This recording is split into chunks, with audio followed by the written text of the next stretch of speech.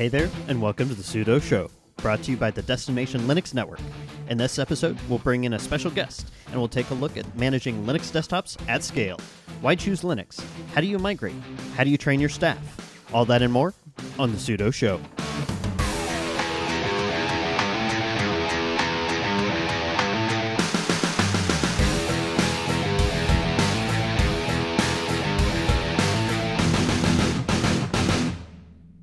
Welcome to the Pseudo Show, your home for all things enterprise open source.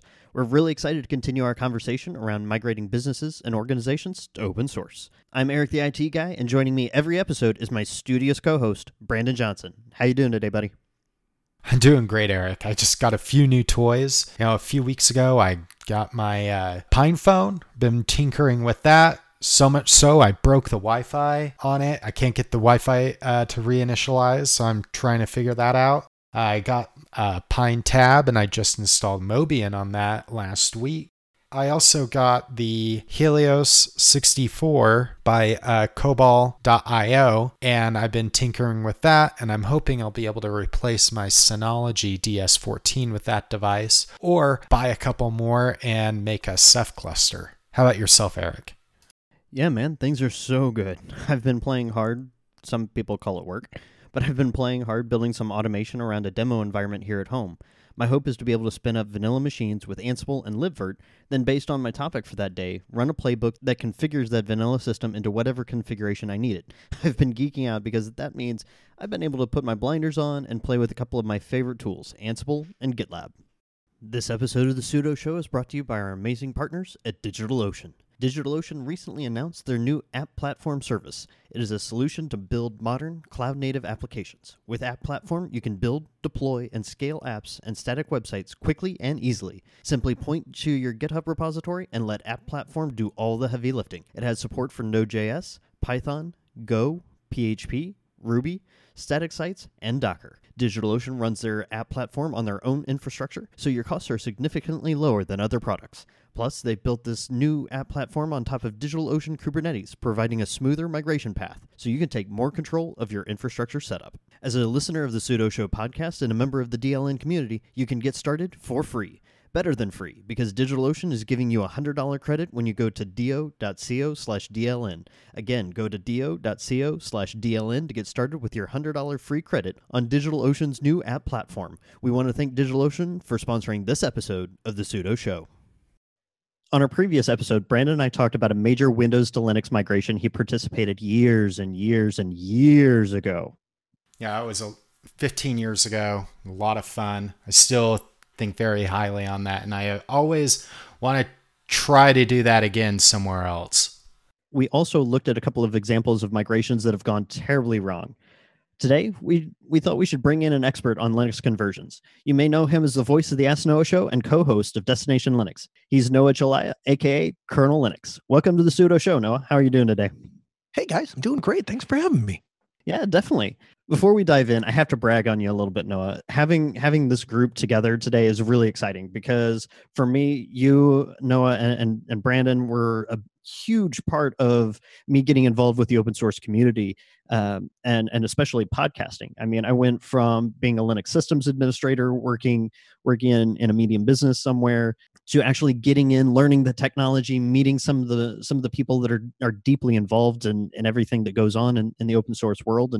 And Noah, you actually, I don't know if you remember this, but a few years ago, you actually sent me some gear to test out. And you and I spent some time on video conference, much like we are now, tweaking settings and getting things looking right. And, it took us a couple of years, but, got a podcast going. And I actually met Brandon through the Ask Noah community. And now he and I work together at our day job. So I really owe you and Brandon quite a bit. So it's really exciting for me to have you on the show today. I'm excited to be here.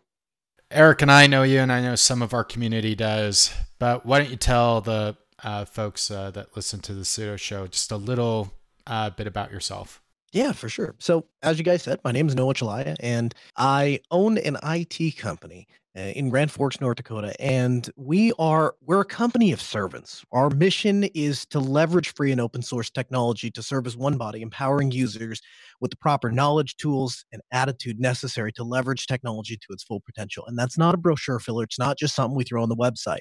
it's true to the core of everyone that works at our company because we believe that people should own their own technology, own their own data. And we think that the thing that is missing in the world is not that the technology is not there, not that open source can't compete in the same way that proprietary operating systems do or proprietary software does. But we believe that what's missing is just the skills and attitude and tools necessary to leverage that software and use it in your business or for your home. And so since 2009, that's what I've kind of dedicated my professional life to doing is getting people introduced to free and open source software, getting people introduced to Linux as an alternative operating system to Microsoft Windows or Mac OS. How did you get into technology in the first place? I've always had a curious nature. When I was 4 or 5 years old, my mother tells this story of me asking her to take the ceiling fan down in her and my dad's bedroom so that I could take it apart. And so in the middle of the day, she's taking the ceiling fan down, and I look inside and take the parts out and see whatever it is that I wanted to play with at 4 or 5 years old. But she couldn't figure out how to get all the parts back into the ceiling fan, nor could she figure out how to get the ceiling fan attached back to the ceiling. So when my dad came home from work and asked, "Why did you take the ceiling fan off of the bedroom ceiling?" And her answer was because he wanted to play with it. He wanted to see how it worked. He wanted to take it apart. And ever since then, I've always liked tinkering with stuff. I've always liked playing with stuff. And frankly, Eric and Brandon, is one of the things that's kind of frustrating to me about today's generation is when I was a kid, I would go into a Radio Shack and I'd go find a 555 circuit, or I'd go get myself a pack of resistors and some LEDs and a piezo buzzer and a button, and I would build things and I would create things. And I went into a store and looked at technology, not from the standpoint of what can this box thing do for me? It's what can I do with this box? And that's changed. And I think the way that we approach technology has changed. And so my love of tinkering and playing with technology comes from creating and building with technology instead of just being a recipient to whatever some company decides that they want to productize today. Yeah, there's definitely been the shift in our culture from the tinkerer hacker mentality to, sadly, to the Apples of the world, where everything comes in a black box and you can't look at how it works. You can't make any changes without voiding your warranty or compromising the integrity of the system. Yeah, that's exactly right. If I told my grandfather, who was one of the people in my life that encouraged me to play with things and encouraged me to come down into his basement, and he would set up light bulbs, or he'd set up electrical switches and say, "Here, we can figure out how this works and teach me." If I told him that it's now commonplace for people under the age of 20 to spend $1,000 on a phone that they can't even so much as change the battery in, he'd be rolling over in his grave. Getting into technology and that love of tinkering has got you into a lot of other fields and hobbies, like podcasting and radio and amateur radio. How does that all fit into the picture for you? I have the conversation. I'd say probably once or twice a year this comes up. Somebody will corner me and they'll say, "Noah, how do you get into IT? I want to get into IT." And one of the first questions I'll ask them is, "Why do you want to get into IT?" And I'd say about half the time, maybe a little bit more than that, the answer is something along the lines of, "Well, I'm in X career and I think that the future of technology looks a little bit brighter, and I want to be making 150,000 a year, and so it seems like that's a good way to go."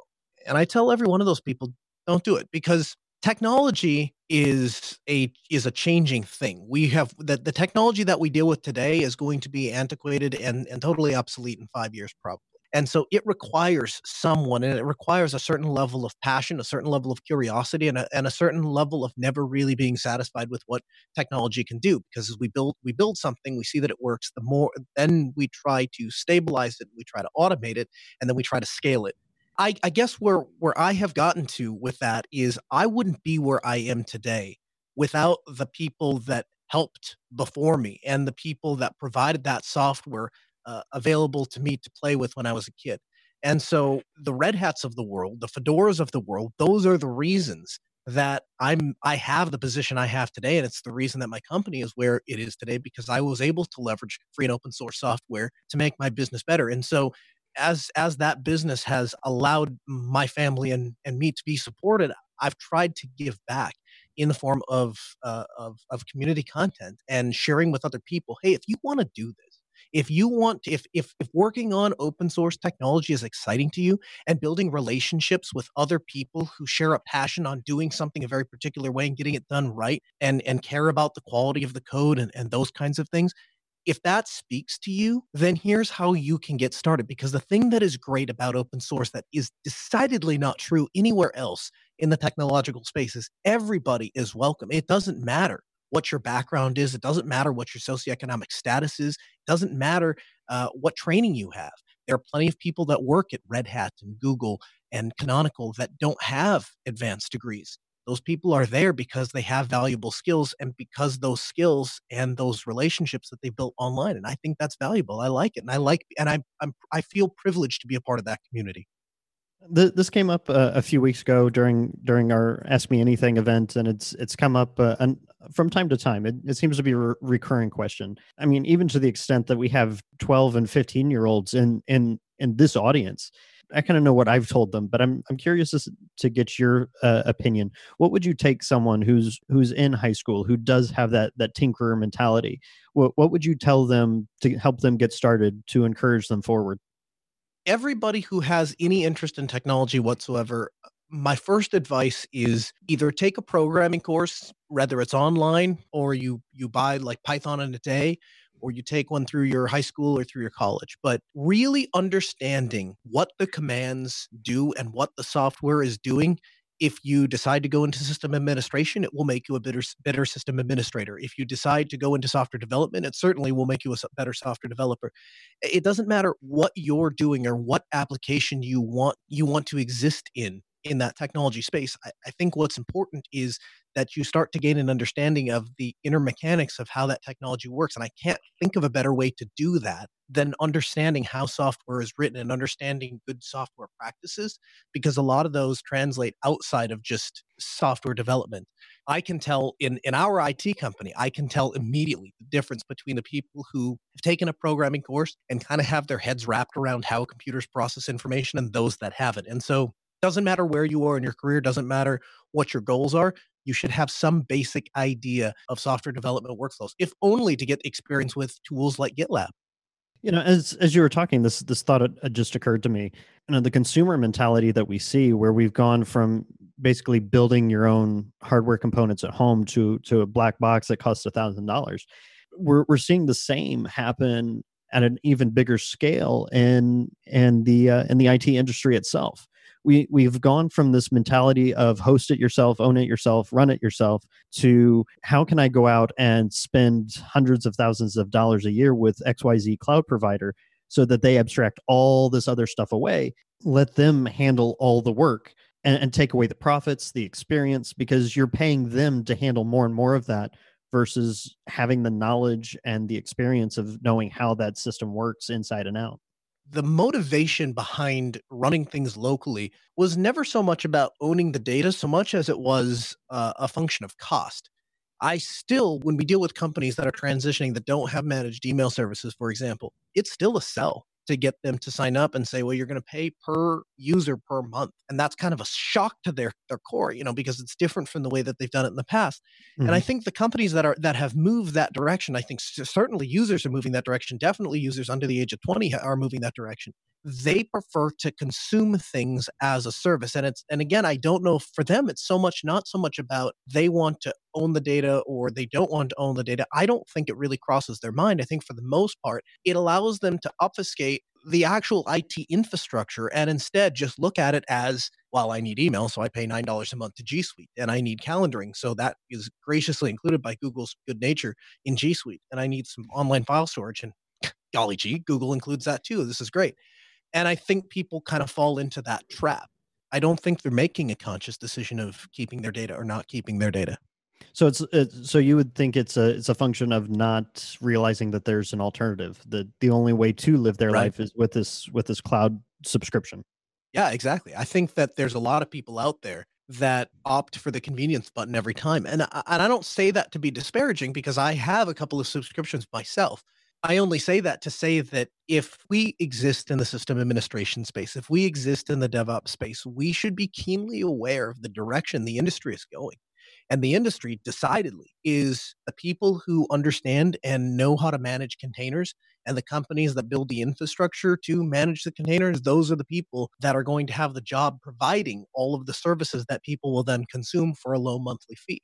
I think we've seen which direction the industry is going to go. If that's again going to follow the proprietary nature, or if this time around people are asking those questions because of what's come out about platforms like Facebook and platforms like Ring and so on and so forth. I think as some of those data concerns and privacy concerns do surface, I think it will make people question a second time. And so as we make this transition from we own it all on the device back to the cloud and people just have services, I think it's going to be a really interesting time. Will people wind up on the Office 365s and the G Suites of the world, or will they wind up on the Proton Mails and the Next Clouds of the world? Yeah, that was kind of the direction that when I worked on the on that project that we talked about last week with migrating from Windows to Linux. Like, what's going to win? Like at the time, I actually really do feel it could have gone either way, from not just on the enterprise side, but also on the consumer side. Linux could have won, but it didn't for various reasons, and didn't gain traction because the industry related tools didn't quite work on Linux. Yeah, and kind of gets us into this, into the meat of this.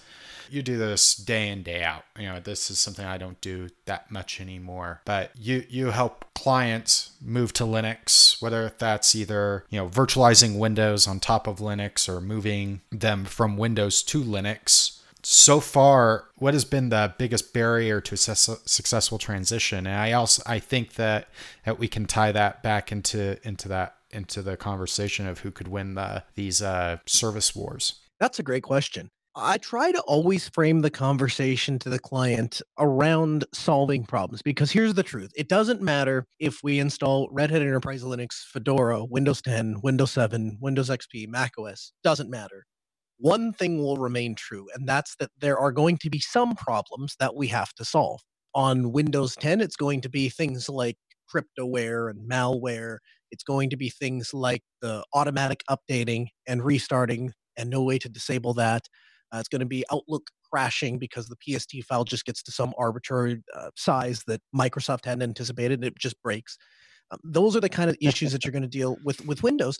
But at the same time, we have issues on any given open source Linux desktop. And so I try to be really honest and frank with clients when we sit down and talk with them. And actually, it's interesting you bring this up, because right now we're going through this with a company. Company has a mission critical workflow, and their workflow really amounts to they have to get access to a very specific, very tailored Windows 7 box. And they asked for the most reliable way to do that. Well, when you're looking at just remote controlling a computer, really what you want from that remote end is first and foremost rock solid reliability. Every time I push the power button, I want the computer to boot up. Don't want any problems with the file system. I certainly don't want any sort of networking issues. And when you start to identify those, Linux all of a sudden starts to check a lot of boxes. Large companies are doing this, right? Amazon is going this route. Google is going this route. And so a lot of major companies have figured out that letting Linux run on the bare metal is where we get the best performance and the most reliability. And then it becomes, how do we get software compatibility on top? And there's a couple different ways to approach that. Of course, the first and most surefire way is try to use products and services that run inside of a web browser, which is getting easier to do because, in fact, it is indeed what a lot of companies and clients want. When that can't be done, as you alluded to, one of the other really nice, clean ways that you can maintain a Windows workflow but exist on a Linux environment is you can simply virtualize Windows. And virtualizing Windows gets us a couple of things. First is we gain snapshots because now we're hosted on, let's say, for example, a libvirt instance. And I have the ability to roll back to snapshots. So now malware goes from well, we have to reinstall and wipe all these machines to we just roll back to an earlier snapshot. Secondly, it also means that the workstation, the virtual workstation, can be delivered anywhere. No longer is it geographically tied to wherever it is the machine is hosted. But also it means when we upgrade the virtualization infrastructure, everybody's computer gets an upgrade because now that new processor translates to everybody's workflow and experience. So that new graphics card translates to everybody's experience, so on and so forth, right? And so you centralize a lot of your infrastructure, you contain a lot of your costs that way, and you gain a tremendous amount of flexibility. And so as a system administrator, I like it because being on site or being 5,000 miles away is really kind of irrelevant, because at the end of the day, it's just a cockpit. It's a VPN, open VPN connection and a cockpit window. That's console access to that Windows infrastructure.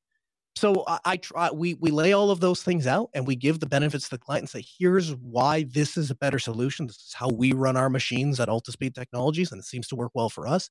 Here are some of the things that you can expect to run into. But on average, what we found is the vast majority of people that give it a shot decide that that's an overall better decision for their business than trying to fight the problems that Windows 10 has. And that's going to depend on the type of deployment, the type of software used, the size of the deployment, right? When you're provisioning 70,000 machines, let me tell you, plugging a flash drive in, a Windows 10 flash drive in, and just booting the computer up and letting it show up on the domain, all the folders are mapped. Like, that's a nice functionality. It's a nice feature. Windows does that well. Again, if you look at where the jobs are in Microsoft and where the value is in Microsoft, really their value is based on Linux, providing containerized services that run stable and securely up on the internet. And so they're going to need people who understand Linux and care and are passionate about Linux to provide that infrastructure to everybody else who wants to pay a flat fee.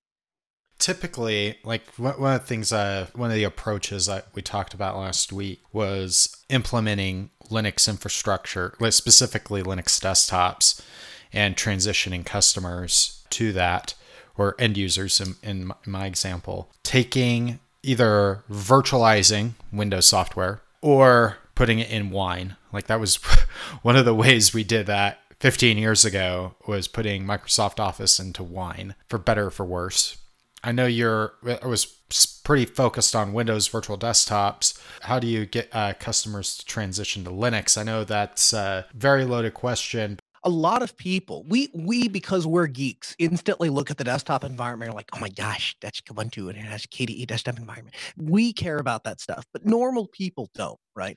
And so what you find is that you'll walk in and they just know that that's their computer.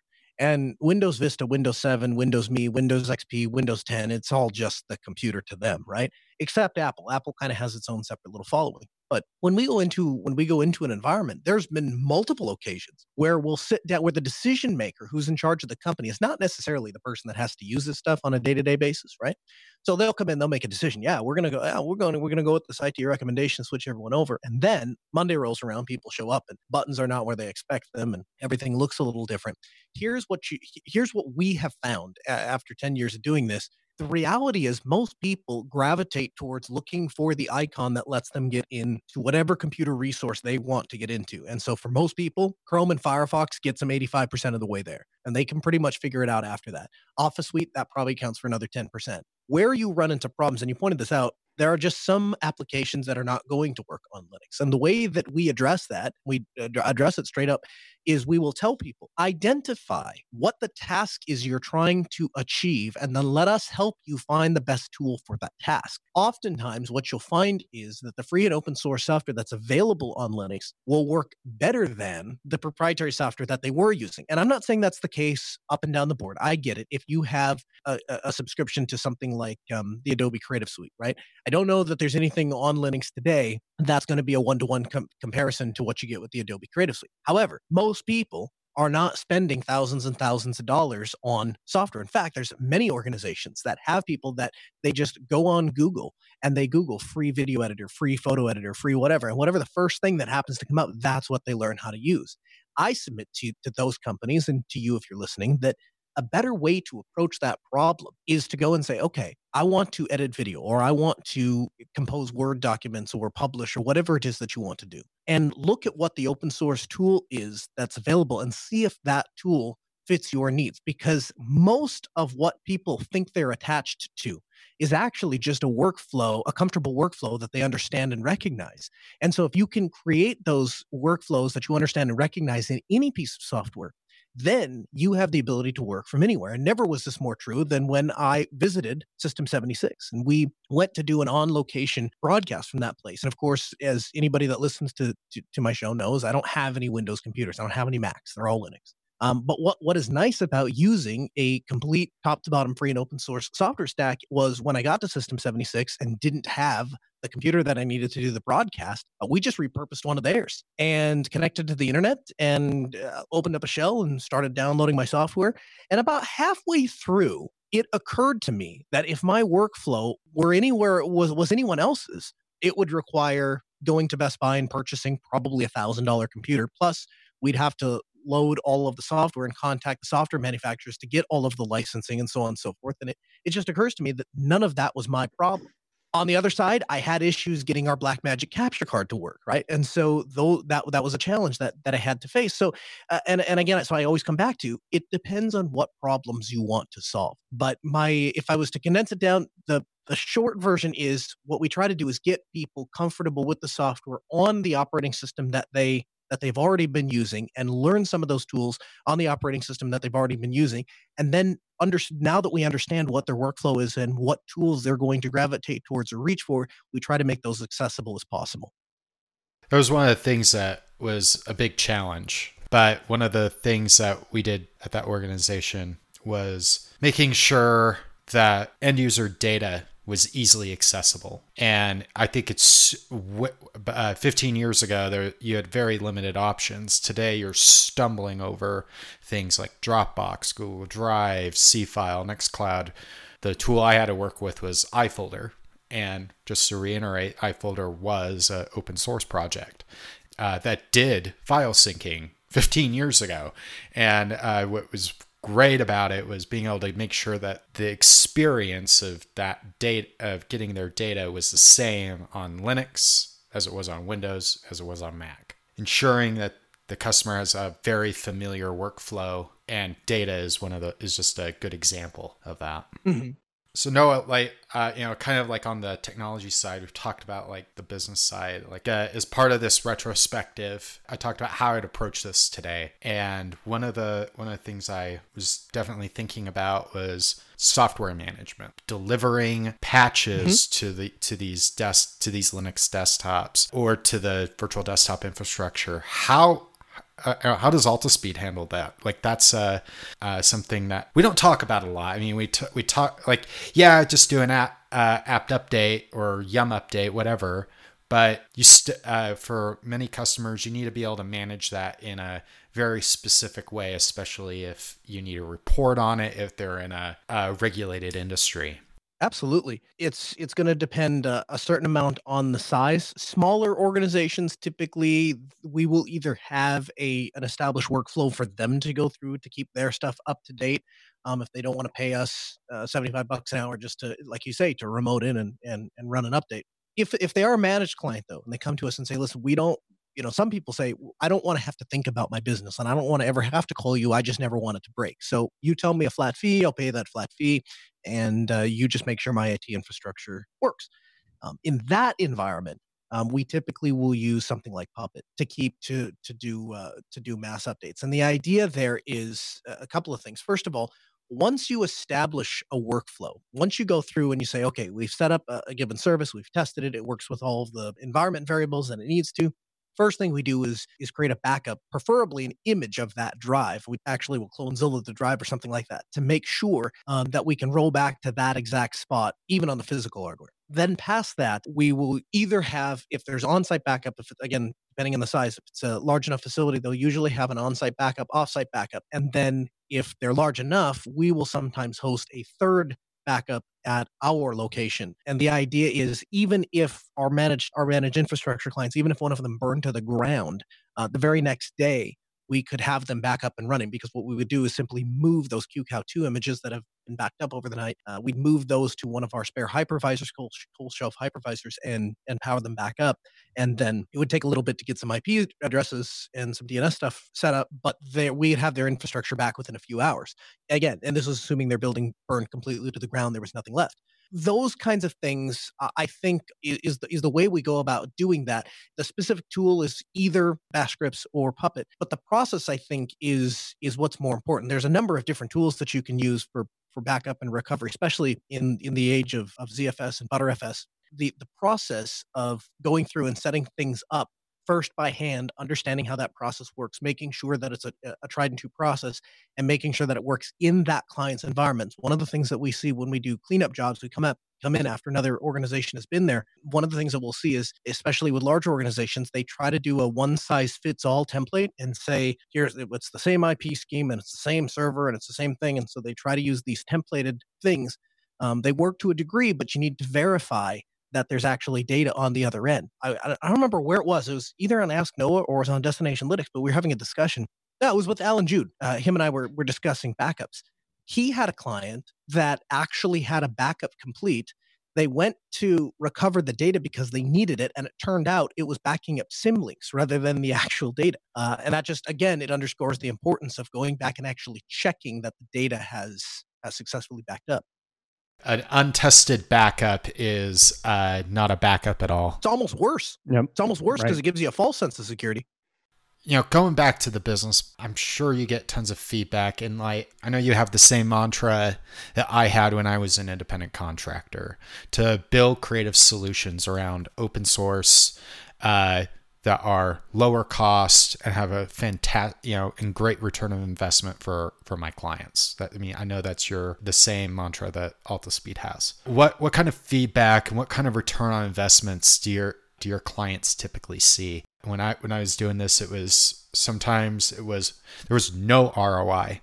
Maybe it was like pennies, but they were having a better experience. There was an untangible, there was no real savings, but their experience improved. Yeah.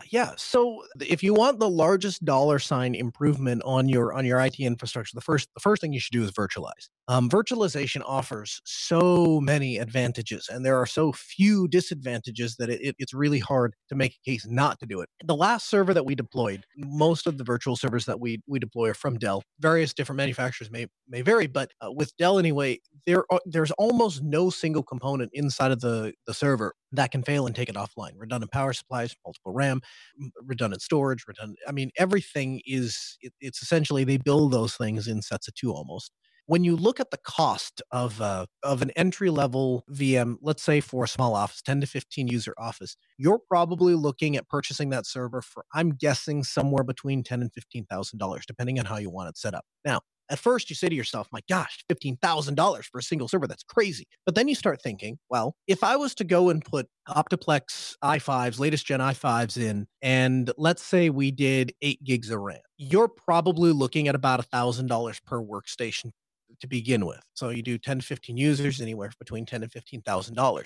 However, with the virtualized solution, Linux and KVM is so close to bare metal performance, not quite, but so close to bare metal performance that most people don't notice the difference between installing an operating system virtualized or installing it bare on the metal. Because you're not going to pay anything directly for the virtualization software, unless, of course, you tack on Red Hat support, then the cost of the virtualization is effectively just the cost of the server. Additionally, it means that you can use everything from a $35 Raspberry Pi all the way up to repurposing the existing workstations that you have to access that virtual infrastructure. So the physical things that sit in front of people. And what we tell clients to do is go invest in really good monitors, go invest in really good keyboards and mice and comfortable chairs and good desks. Worry about that stuff because those things are going to deliver a better experience to your end users. Let Linux and let the technology take care of chopping up the horsepower. There's very few people that can actually tax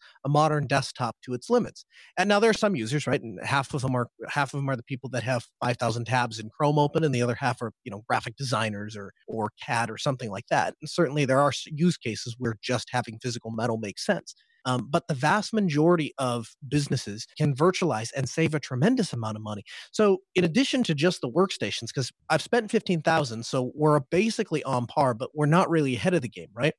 Once we start adding in things like we can virtualize pfSense. So now you're not buying a dedicated gateway or a dedicated Fortinet or something like that, right? That just becomes another virtual machine inside of your infrastructure. You can virtualize a file server and have that again as part of your infrastructure. You can virtualize your PBX and have 3CX running.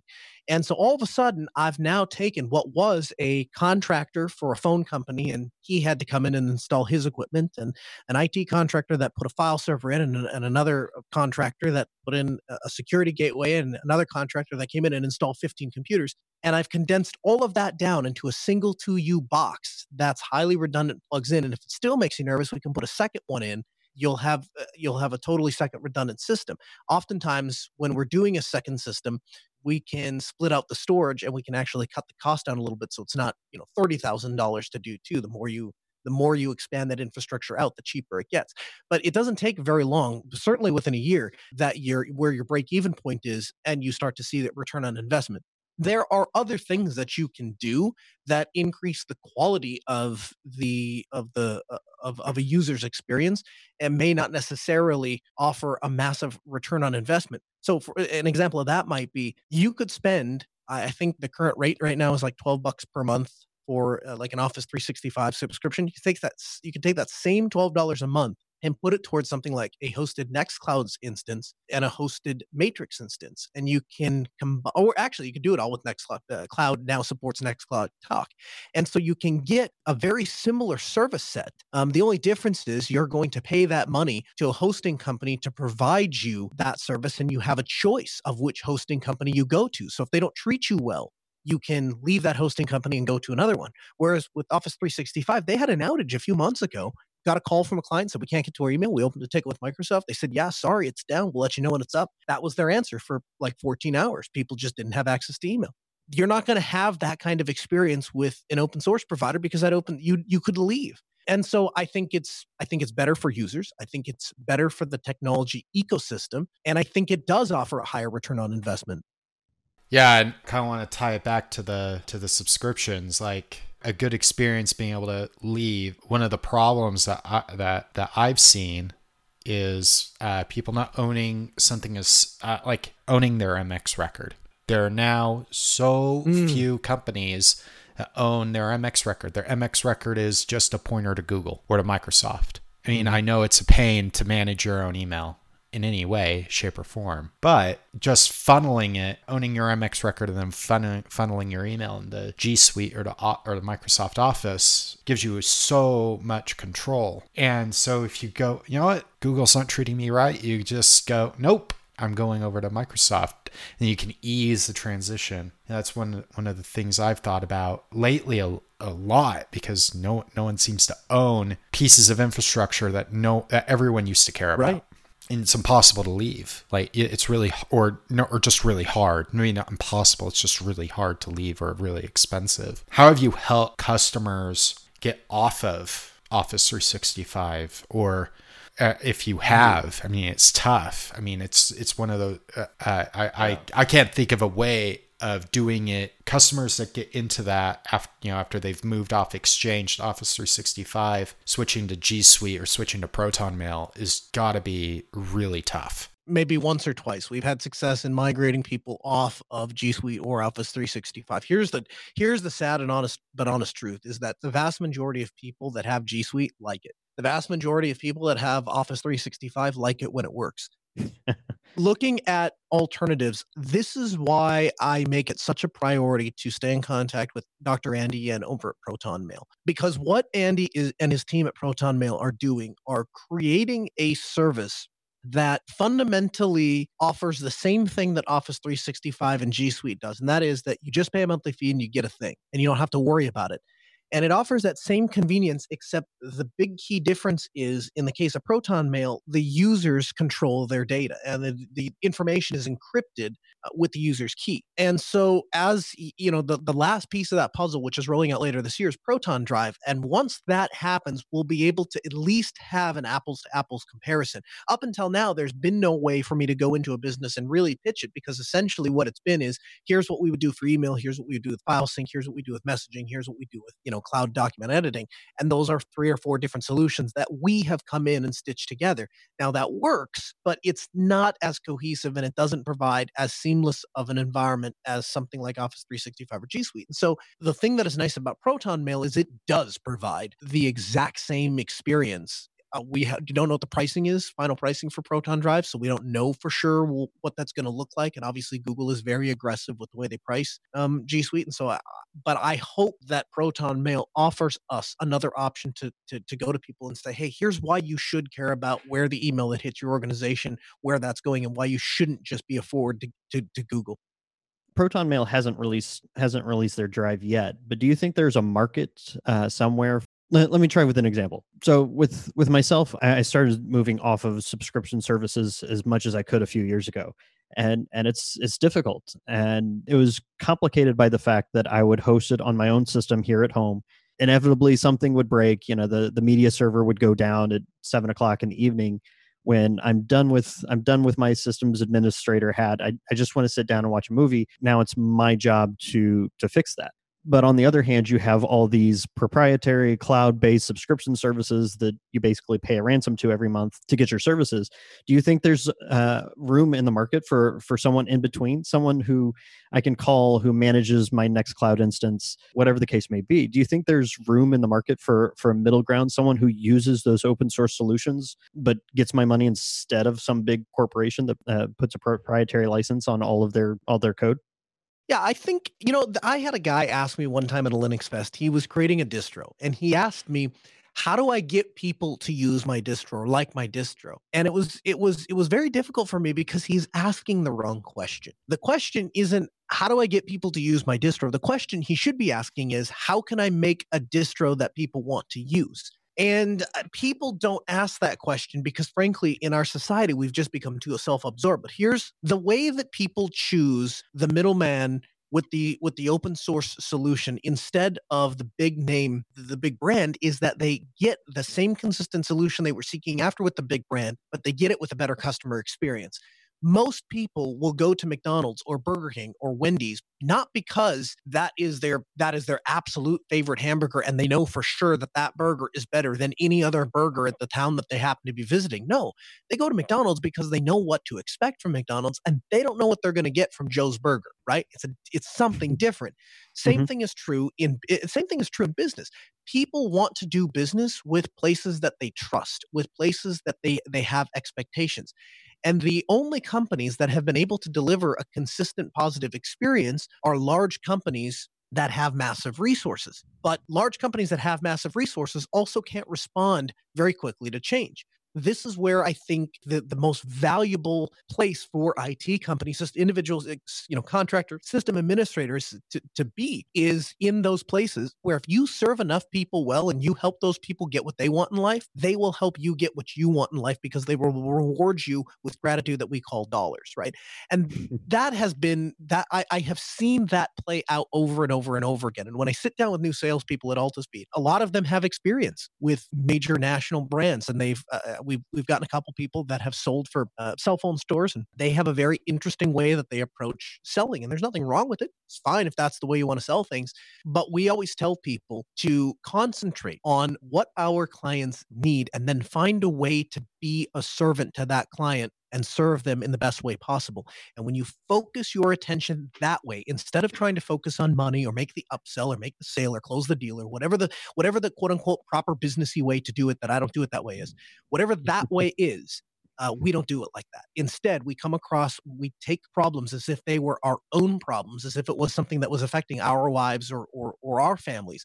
And we come into that client and say, okay, how do we fix that for you? I've never seen that I need to sell that. It seems as though when we go into a business and do that, and if you own a business or if you work in that environment, if you treat people like that, you will have people bending over backwards to do business with you over large brand names. And I can't tell you the name, but there's a large national brand, and there's a local owner that owns all of the stores in the Midwest. And every one of those stores, even though the big national brand has a mandate that they have to have a router, a gateway, so the whole 9 yards provided by a third party national company that contracts with this major national brand, inside of all their stores, all of those routers are connected to the internet and they all have an IP address and they show online all that stuff, but they're not actually running anything. They're all sitting in a cabinet because it got to a point where they went down on a Thursday, called a major national brand, said, this is down. They said, yep, we're going to overnight you another one. We'll ship it on Friday. You'll have it by Monday. And the business owner called me and said, I can't not run my business for 4 days while we wait for this part to get here. Do you have a part? And I said, yes, I do. I can have it in there in 20 minutes. And the part went in there in 20 minutes and he hasn't looked back since.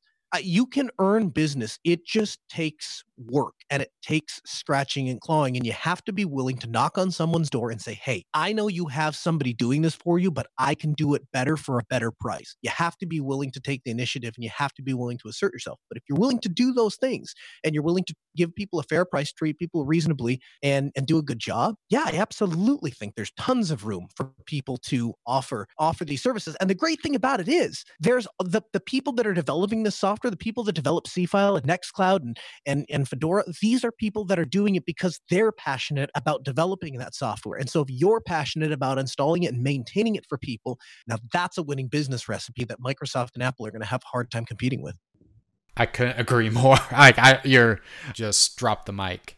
We always do a call to action on the show. Noah and his team are doing amazing things in open source, things like Linux Delta. Can you explain what you saw when you created Linux Delta, what need you saw? Yeah, for sure. Obviously, when people need IT support or when they're looking for paid services, we have, Altispeed has a website and all those kinds of things. But one of the things that we found was when you go to purchase a camera or you go to purchase a backpack, one of the most valuable sites that you have access to is as a shopping site like Amazon. For technology, for production gear, that probably is a place like B&H Photo Video, right? And when I go to B&H Photo Video, when I look for a lens or I look for a particular light, I typically will sort by most reviews because I don't really care about the one or two people that thought it was a great product that don't know any better and they click the 5 review button. So sorting by 5-star reviews doesn't really tell me anything. Mm-hmm. What I really want to know is what did the vast majority of people, what did they land on? And I can do that with camera bodies, and I can do that with lenses, and I can do that with computers, and I can do that with mixers, and I can do that with every other device known to man. But the one thing I couldn't do that with is Linux distros. Part of the reason is that evaluating Linux distros is a little difficult because it depends on what you're trying to do with that Linux distro. Asking if Red Hat, for example, is a good Linux distro is kind of a silly question. It's like going into a hardware store and saying, I want the best tool. Which one do you have? Well, what do you want to do? You want to build a house? Do you want to build a shed? Do you want to build a project with your kids? Each one of those projects, there's a different quote unquote best tool. And so, yeah, if I'm going into an enterprise and I want to manage a server for a university and we get done setting it up and they tell me, hey, this thing just can't go down. What should we do? And I get to tell them, well, $350 will get you a self-support Red Hat subscription. You'll get all the updates right from them. It'll be an authorized system. They have an onboarding process. And if you ever do need to upgrade to paid support, there's a nice, easy way to do that just from your Red Hat account. That's a good feature and that's the right tool for that job. But when my son is spinning up Minecraft server in his bedroom, Red Hat isn't the right choice for that. CentOS is a much better choice because it offers him the same consistency and binary performance that you'd get with Red Hat. So he's developing real world skills, but he's only 7 years old. So him being able to do that in his bedroom on a spare computer, it's really nice that we're not paying that $350. And so Linux Delta was a site that was created for the purpose of trying to track Linux changing over time. We have watched as Canonical went from a distro that was Linux for human beings back through a time where they just kind of tapered off, and now they've kind of cycled back to it a little bit. And you've watched OpenSUSE has been bought and sold I don't know how many different times, and yet it's still one of the most highly reviewed distros on linuxdelta.com. And so reading what other people say about a distro and how they're using it, and then for what purpose. Are they using it for an appliance distro? Are they using it for a server? Are they using it for IoT? Understanding the purpose allows that review to be more accurate. So we built a site around that, and it's a continual effort because obviously I'm funding this stuff out of my pocket, and paying for developers' time is expensive. And so there's been a couple of people that have volunteered to help build parts of the sites, and so we're very grateful for that. We continue to try to collect reviews and community members, and we continue to try to build out that infrastructure. And so we've recently expanded into Matrix now. And so we're playing with the Matrix infrastructure. Decentralized communication, I think, is a fundamental human right and a fundamental component of the web. I've looked at Rocket Chat, Mattermost, and XMPP, and all of the other messaging protocols that are out there. And I think the brightest, richest future is once Element and the Matrix protocol is kind of fleshed out. And so as those things become available, I mean, I could be wrong, right? So we can't go at Altispeed and start selling this to clients today. But we can certainly host a free instance at matrix.linuxdelta.com and let people sign up and try that and experiment with that and learn what that technology can offer. And if in 2 years or 3 years, the technology matures to the point that we believe that we can wrap, service around that and sell it to clients and support it, then we'll certainly do that. But that's what Linux Delta is about. It's not about one in particular brand. It's not about one in a particular person. It's about bringing people together to give them the skills and tools that they need to do things in the Linux community, whether that's getting the system set up for themselves or starting a new career or connecting with people or getting into podcasting, whatever it is that people want to do in the open source community. I'm thankful for the opportunity that I have, and I want to give back to those people. So for anybody that wants to get involved, anybody that has a need and has this project they're passionate about, is there a way for folks to contribute back to Linux Delta? Yeah, I mean everything we do is open source, right? Everything we do at Altispeed is open source. So we developed a email bridge. We found some code that wasn't, I guess, totally ready. I'm not a software developer, and I don't play one on TV, but I employ them, and they tell me that the code was not quite ready to go. We paid developers to finish it. And so if you go to gitlab.com/altispeed technologies, you see the Matrix bridge as well as the Linux Delta site. It's all developed out in the open. And so there are plenty of issues. You can look at the issues on GitLab. Obviously, we have a Patreon account. You're welcome to support us that way too. The biggest thing that you can do is go to the site and take something away. Find a guide that helped you get started. Get connected in Element and ask a question, solve a problem for yourself or solve a problem for your business, or let us help you in some way. Let us serve you in some way. That's what I want people to take away from it.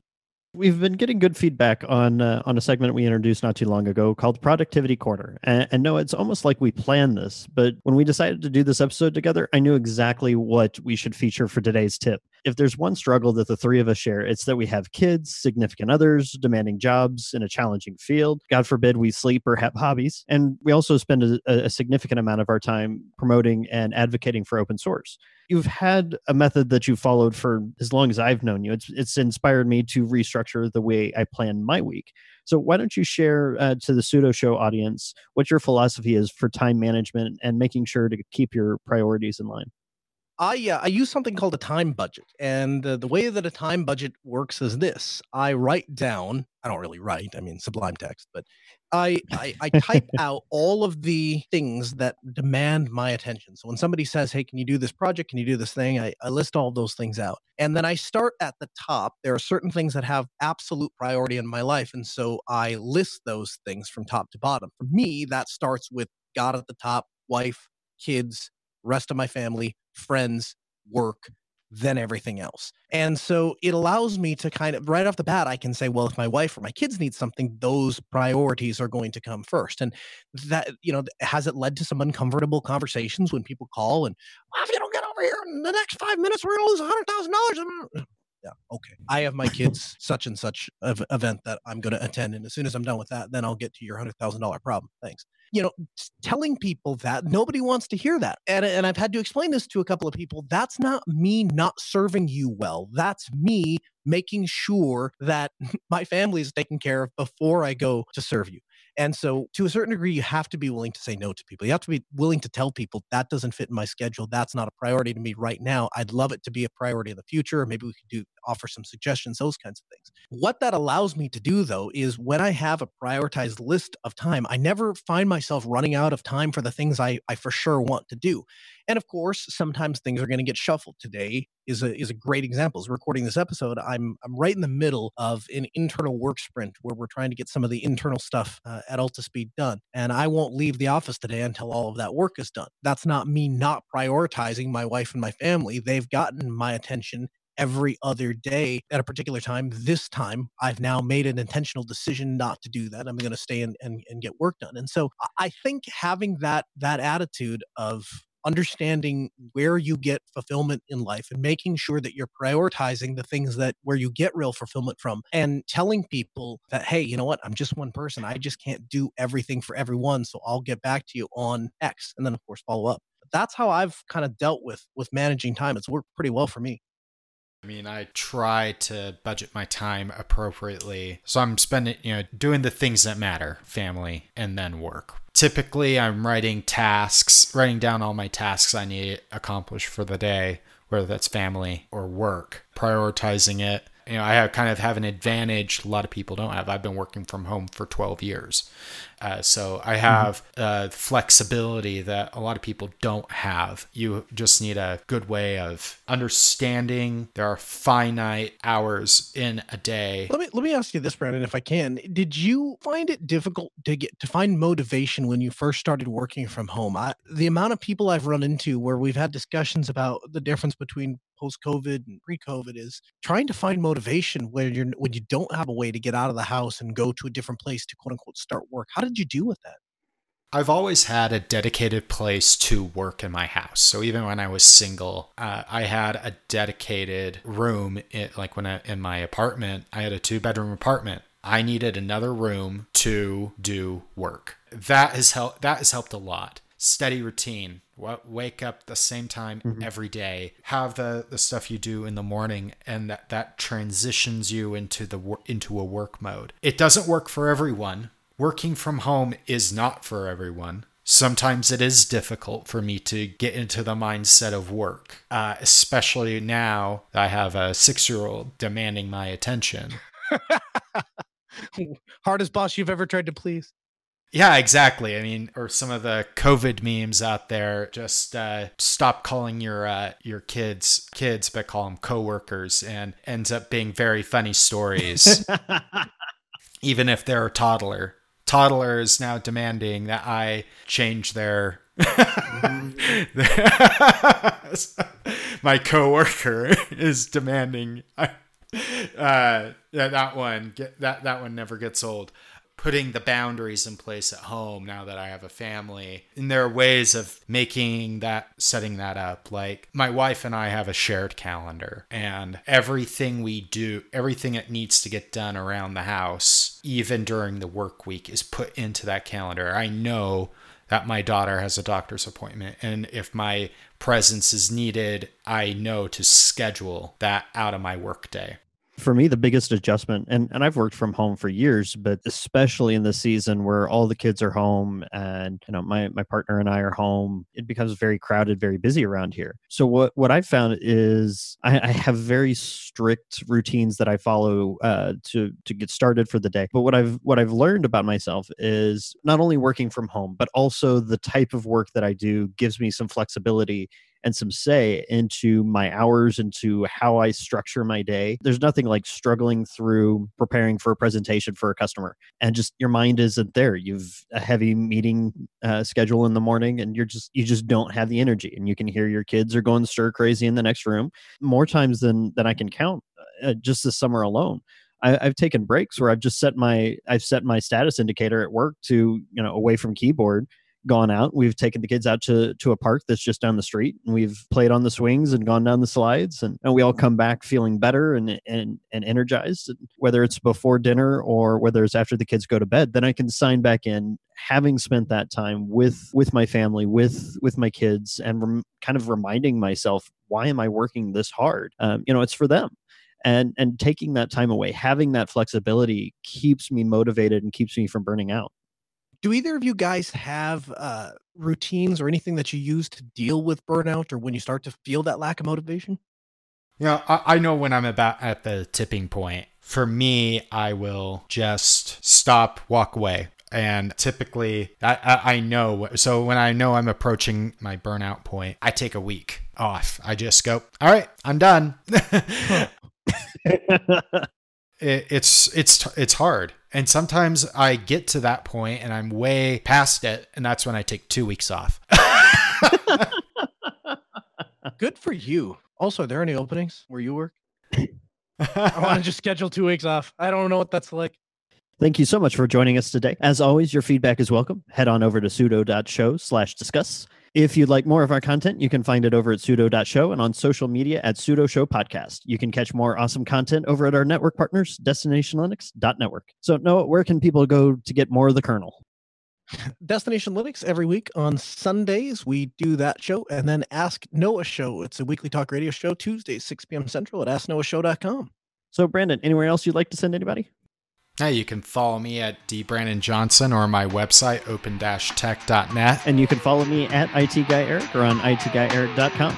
Remember, the Pseudo Show is your place for all things enterprise open source. Until next time.